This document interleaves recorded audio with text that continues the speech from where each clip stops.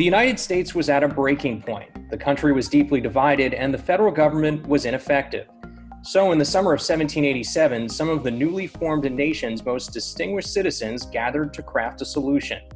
Good morning, I'm John Rogan, and this is Fordham Conversations. Today we're marking Constitution Day, which is September 17th, the date in 1787 when the delegates to the Constitutional Convention signed off on the Constitution. We're joined by John Feerick, Dean Emeritus and the Sidney C. Norris Professor of Law in Public Service at Fordham Law School. As a recent graduate of Fordham College and Fordham Law School in the mid-1960s, Dean Feerick played a key role in framing the Constitution's 25th Amendment, which addresses presidential succession and inability. After that, he worked on a nearly successful effort to abolish the Electoral College. Dean Feerick has taught seminars and clinical courses on the Constitution at Fordham. I've been lucky enough to take and co-teach some of those courses with him. Dean Feerick, thanks very much for taking the time to speak with me today. Thank you very much. Now, as I mentioned, Constitution Day marks the end of the convention, but maybe we should start by discussing why the convention happened in the first place. Why was the convention called? The convention was, as I see it, called to give meaning and further meaning to the Declaration of Independence that set us on our own course as a people. And that course began in 1776 under a confederation type of governance structure. But by the end of the 1780s, 1786 more specifically, it was clear to leaders of our society, George Washington and others, that the current governance of the country was not working, and it was essential to take a look at the Articles of Confederation that anchored on the independence of, you might say, or sovereignty of each of the 13 states needed to be revamped, and the idea of bringing together representatives of all the states at that point took hold and led to the convention.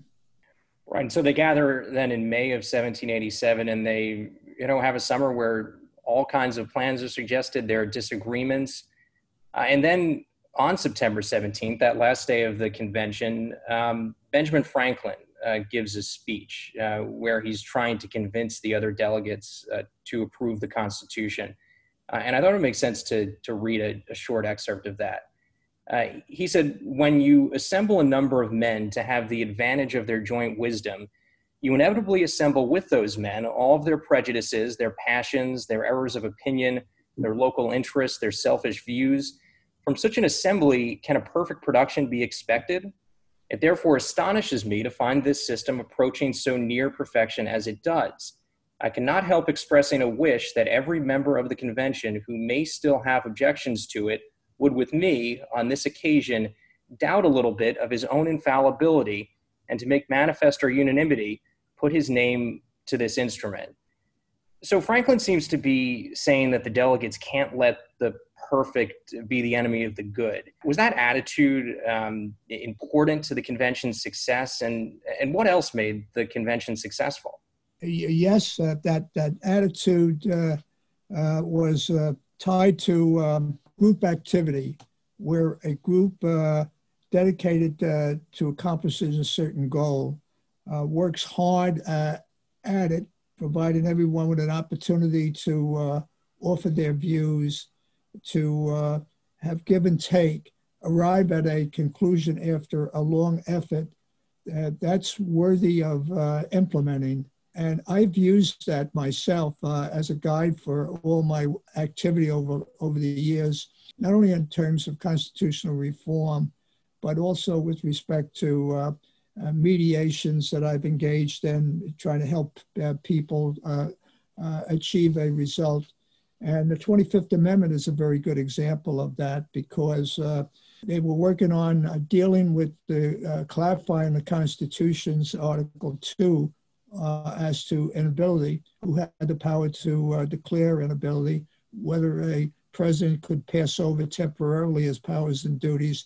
And they worked 100 years on that. And Beginning, I think that provision of the Constitution didn't answer those questions. And so for almost 100 years, we talked about that part of the Constitution. And beginning in 1956, leading to 1965, the Congress of the United States tackled that problem and came up with a proposed 25th Amendment. And as that amendment was being shaped, I had the opportunity to develop a close relationship with Senator Bayh, who was a principal author of the amendment, and also Republican Congressman Richard Poff, who was a leader in the House of Representatives. And in order to have a constitutional amendment, as you know, we need the concurrence of 2/3 of both houses. And I remember saying to Richard Poff, who as the House of Representatives was moving toward a vote on the subject, that you might consider using in developing the rules for the House debate on the 25th Amendment, that quote from Benjamin Franklin, saying it's now time to come together and agree with what we've put together over a long period of time. And he was to tell me after that rule was set that he wanted me to know that he used the Benjamin Franklin quote. Now, I don't have any minutes of that rule meeting, but I do have a communication from him telling me how that quote was helpful to him in rallying people together to give enough time to debate that subject in the House of Representatives. That's right. It's that attitude of compromise, and it's an incredible story. Separated by almost 2 centuries, that same attitude and sentiment ends up being very important. It sounds to making progress. In creating a more perfect constitution for the country. We'll get back to your work on the 25th Amendment in just a second, but a little bit more on the Constitutional Convention. Near the end of the convention, George Washington reportedly said that he didn't expect the Constitution to last for more than 20 years. Why did it outlive that expectation? I think because of the work product that the framers of the Constitution presented us. And it called for taking power and spreading power among 3 branches of government, the Supreme Court, the legislative branch, and the executive branch. And it respected the idea that there were states that had their own interests. So there was something there for everybody that was important, I would say. But ultimately, I think what made it work was the acceptance of the people that the Constitution was intended for. And Constitution could be changed as it was at that 20-year point. You had the 11th Amendment, you had the 12th Amendment. So there was a vehicle for change, and the people would have an opportunity to improve their Constitution, which they had at that point, and they would continue to do so for the rest of the time, so to speak, up to now. Right. I mean, you mentioned, the importance of improving the Constitution. That does reflect the reality that the Constitution had its flaws. And when you look at the current moment, we're in the middle of a national reckoning with the nation's history of racial inequality. The reality is that the Constitution was part of that history. It allowed slavery to continue and counted slaves as 3/5 of other people. Also last month marked the 100th anniversary of the 19th Amendment, which guaranteed women the right to vote. That amendment was needed because the Constitution didn't sufficiently protect the rights of women. But over the decades and centuries, the Constitution did evolve to fix many of its shortcomings. How did that happen, and what does that tell us about the Constitution? Well, let me just backtrack just slightly by saying that compromise was critical. Otherwise, there was no Constitution.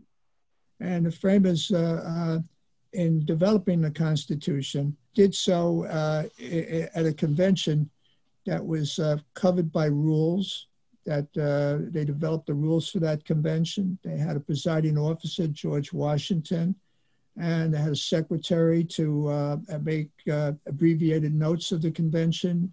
and James Madison made more detailed notes of the convention, and they worked out their differences, not being able to achieve everything any particular person or group might have favored because of compromise. So they put together in a civil proceeding. They were able to listen to each other. They were able to talk to each other. And I'm happy to say that most of the delegates were lawyers. So we were left with an example of people who had an interest in our country and being able to civilly talk to each other and put together the work product of the convention. Now, and all the way through history, as I see it, people began to add to the Constitution, to expand the right to vote, to deal with the issue of slavery in America, parts of the Constitution that was not accomplishable by the framers at that time. And the place of women. It took a long time to get the constitutional amendment. We celebrate the 20th anniversary of that amendment this year, as I recall, 1920. And we've seen further improvements, right of 18-year-olds to vote, provision to abolish the poll tax, a provision to provide those who live in the District of Columbia a right to vote in the presidential election in the sense of the Electoral College mechanism. We've been very fortunate to have a written constitution that's the oldest of its kind in the history of the world, that's been a model for other constitutions of other nations, and we haven't had to do what George Washington predicted might be a possibility. Now, you've had an interest and really a passion for the Constitution for much of your life. What sparked your interest in the Constitution? Well, it all began when I was a student at Fordham College, and I had a professor, William Frasca, who I might add was a lawyer, but he also was the chairman of the political science department at Fordham University. He had such a love for the Constitution that led me to read the Constitution, which I don't recall ever doing before my first year at Fordham College. And then I took courses related to the Constitution, including constitutional law as a college student, and learned about the major decisions of the United States Supreme Court. And I became fascinated by the document itself and its history and its language. And that led me, when I graduated a few years later from law school, to want to understand why there was a problem with the area of disability of a president. It was, as I mentioned before, what was an ability? Who could decide an ability? What was the status of a vice president who might discharge the powers and duties of a president in the event of a disability? So that learning led me to have a passion for the Constitution, and it's important to our society. And to someone like myself, my parents were immigrants. I'm their first child, and they had a love for our country that they conveyed to me as well. All of that was part of the mix that led me to do my writing on the areas of what became the 25th Amendment to the Constitution. This is Fordham Conversations on 90.7 WFUV. I'm John Rogan, sitting down with John Feerick to mark Constitution Day. So, Dean Feerick, you were just mentioning how you became involved in working on the 25th Amendment. It's an incredible story. Could you tell us a little bit about how exactly you came to work so closely with members of Congress on that amendment? Yes, the article I wrote called Disability of a President, Will Congress Ever Solve It? Came out in October of 1963 at a time we had a very young president. And my article started by making reference to a young president and as a reason why it was a time to deal with that age-old problem of inability that I made reference to of a president, and I took my article and I circulated it to people who had written on the subject. I sent it to the president, President Kennedy. I sent it to his two brothers, one attorney general and the other in the Congress of the United States. I sent it to the New York Times and the Washington Post and other newspapers where there had been writers on the subject. And all of that's relevant because when President Kennedy was assassinated a month after my article came out, my writing had come to the attention of the public through mention of it in the column of Arthur Kroc in the New York Times. And before I knew it, I was invited to participate with another 11 people older than I was, former Attorney General of the United States, someone was president-elect of the bar, would become a justice of the Supreme Court, and Paul Freund, probably the nation's leading authority on the on the Constitution, professor at Harvard, and Senator Bayh, a young senator at the time, maybe 8 years older than I was. He was moving an amendment through the Constitution, the 25th Amendment. So he came to the ABA meeting that I was invited to attend as having written the article. And for some reason, he was put next to me. And so for the next period of time, I was encouraged to participate in the discussion with the others at the table without realizing that what we were doing was framing an amendment to the United States Constitution because of the impact of the recommendations that came from this group. And then you spent the next couple years, working with members of Congress on the amendment. But the project for you wasn't over then. You started working on really a national campaign to get the states to ratify the 25th Amendment. What is that experience and the engagement that you found from citizens, and particularly lawyers and young lawyers across the whole country, tell you about the importance of civic engagement? Well, the engagement you referred to is I was asked by the American Bar Association as a result of me being part of this gathering that came with the recommendations that were endorsed by the American Bar Association and eventually by the Congress of the United States. And I was asked to chair the Committee of Young Lawyers in America.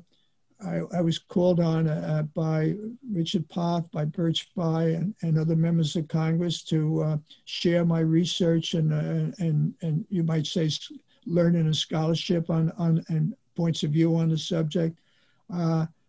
It just all came my way, and I tried to respond to it all. What it was like, it was very exciting to be part of a movement, to have the members of Congress from every state in the United States, through the young lawyers on the committee that I chaired, encouraged them to support the work product that I mentioned. And that support flowed in from all over the country because of the work of those young lawyers working with the senior lawyers in their state that also were part of the effort to have an amendment to the Constitution. And what it was like, I don't think I realized what was happening. I haven't said what I said. I was practicing law with a law firm in New York. I was starting to raise a family at the time, and I was, living close to my parents, and so I had a lot going on in my life. But then I was doing everything imaginable to help the effort without realizing. You knew what the effort was, but all of a sudden it's proposed by both houses of Congress. And we kept working away our Young Lawyers Committee, and I think they really made a difference in many states in terms of ratification. And before I knew it, I was being invited to the White House by President Johnson for the proclamation of the 25th Amendment to the Constitution. You mentioned Senator Birch Bayh earlier, and as one of the members of Congress that you worked most closely with, and actually sat next to at that ABA meeting. He's the only person, as you know, in history other than James Madison to draft more than one constitutional amendment. And we were fortunate enough to host an event at Fordham Law School last fall, marking Senator Bayh's great contributions to this country. You obviously have firsthand knowledge working with him, though. What do you feel is the example that he set for legislators or anyone else really who's working on constitutional reform? Well, he had a passion for the Constitution, had a passion for hearing ideas from others, and trying to identify areas of weakness in our society, in our law, in our Constitution. He was a role model beyond role models, and he through his staff, sometimes individually, would reach out to me, said, "Can you do some research on this? Can you give us your view on that?" And that continued because I got involved in electoral college reform at the request of the American Bar Association, and there he was again, the leader in Congress to change the Constitution. He loved the Constitution. He told me later that constitutional law was his favorite subject at law school when he was a young man, and he could see ways to improve it. And that he made me, I guess you could say, a believer in the impossible by participating in causes that might be considered impossible, such as abolishing the Electoral College. And I was the advisor to the American Bar Association Commission that was created in 1966. I was not a member of the commission, but they asked me to do the research. I got a lot of law students to work with me. And before I knew it, there was a proposed amendment to abolish the Electoral College. I was asked by Senator Dirksen, the minority leader, Republican minority leader of the Senate, and also by other members of Congress, so to speak, could I participate in drafting a proposed constitutional amendment? I did that with Jim Kirby, had worked with Senator Kefauver, and we sat down because we were members of a committee together that the ABA had put together to help with that change of the Constitution. And I saw Senator Bayh time and again. I remember bringing my young children to visit with him when I was in Washington, and when they were kids. He was such a role model for me right to the end of his life, and how he respected others, and he was not a partisan's partisan. He was a senator of a party that where greater than party was America and our Constitution, and he saw ways that he could get people together across the aisle in the Senate, and then maybe colleagues in the House do the same. And we saw that in the 25th Amendment at that time. Both houses were, in my judgment, supportive of it, even though it had not come to a vote in the Senate, but it had a clear majority of the Senate. Maybe couldn't get to test whether or not 2/3 would approve it because it was a filibuster put in place at that point, but passed the House of Representatives by almost an 80% vote. Both political parties making that happen. And so after your work on these constitutional initiatives, the 25th Amendment, Electoral College reform, and then other issues after that, you began teaching students at Fordham, and other places about the Constitution and the Constitutional Convention. What are some of your reflections from that work of teaching future generations about the Constitution? Certainly, one reflection is that whether it be law students, college students, or earlier, learn more about the framers of the Constitution's effort to give us a nation that would work in terms of its governance. And as you get into the subject of how they did it at the Constitutional Convention, where did the language come from that they used? Because there were early state constitutions. There were all kinds of legal documents from English history, from colonial history. When you start to see how people before us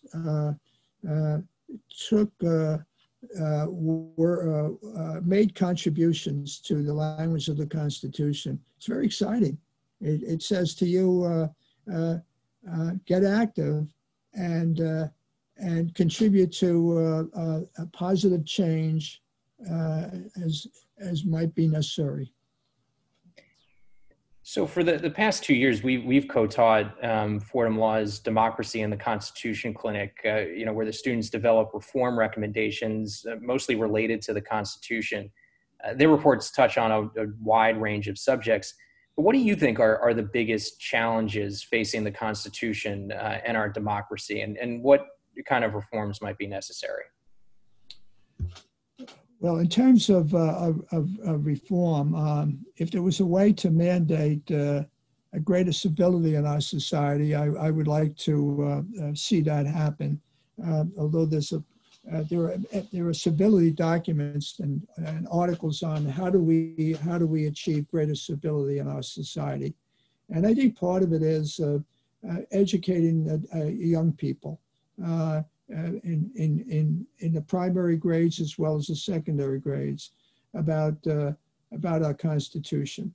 And so educational reform strikes me as very important, particularly at a time when we're diminishing supportive civics education in some parts of our system, as I see it. In terms of the Constitution itself, it's very clear to me that we have to get rid of the electoral college system. It is dangerous. It's complex. It leads to mischief, and I devoted 12 years working with Senator Bayh, almost 12 years, I guess it was, working with Senator Bayh to achieve that reform, and the reform was very simple: that whoever is the winner of the most votes should be the president. The most popular vote should be the president of the United States, and the idea that we could have an electoral vote winner someday, where the losing candidate might have had 10,000, 15,000 more popular votes than the electoral vote winner, is abhorrent to me, and is very dangerous in terms of the long-term health of our democracy. And as the Constitution, enters or deep into, its second century now, are you optimistic for its future? Well, I'm basically an optimistic person, and am I concerned? Do I have concerns? I certainly have concerns at this moment in time because of all the division that I see everywhere I go. Not simply in terms of the constitutional area, but I think that has set a tone of that contributes to divisiveness, and despite that, I mean, I don't. I have a faith that gives me a strength in terms of seeing things and accepting things, and so I remain hopeful would be the word that I would use, but concerned. Dean Farrick, I think our time is unfortunately up, but this has been a terrific discussion, and always a privilege to talk with you about the Constitution. So really a great privilege. Thanks again for doing this. Thank you very much, and all the best. You can read more about Dean Farrick's work and scholarship on the Constitution in his new memoir, That Further Shore, a memoir of Irish roots and American promise. And if you'd like to read the reports from Fordham Law's Democracy Clinic, which Dean Farrick and I co-taught, the reports are available at law.fordham.edu/democracy reports. For WFUV's Fordham Conversations, I'm John Rogan.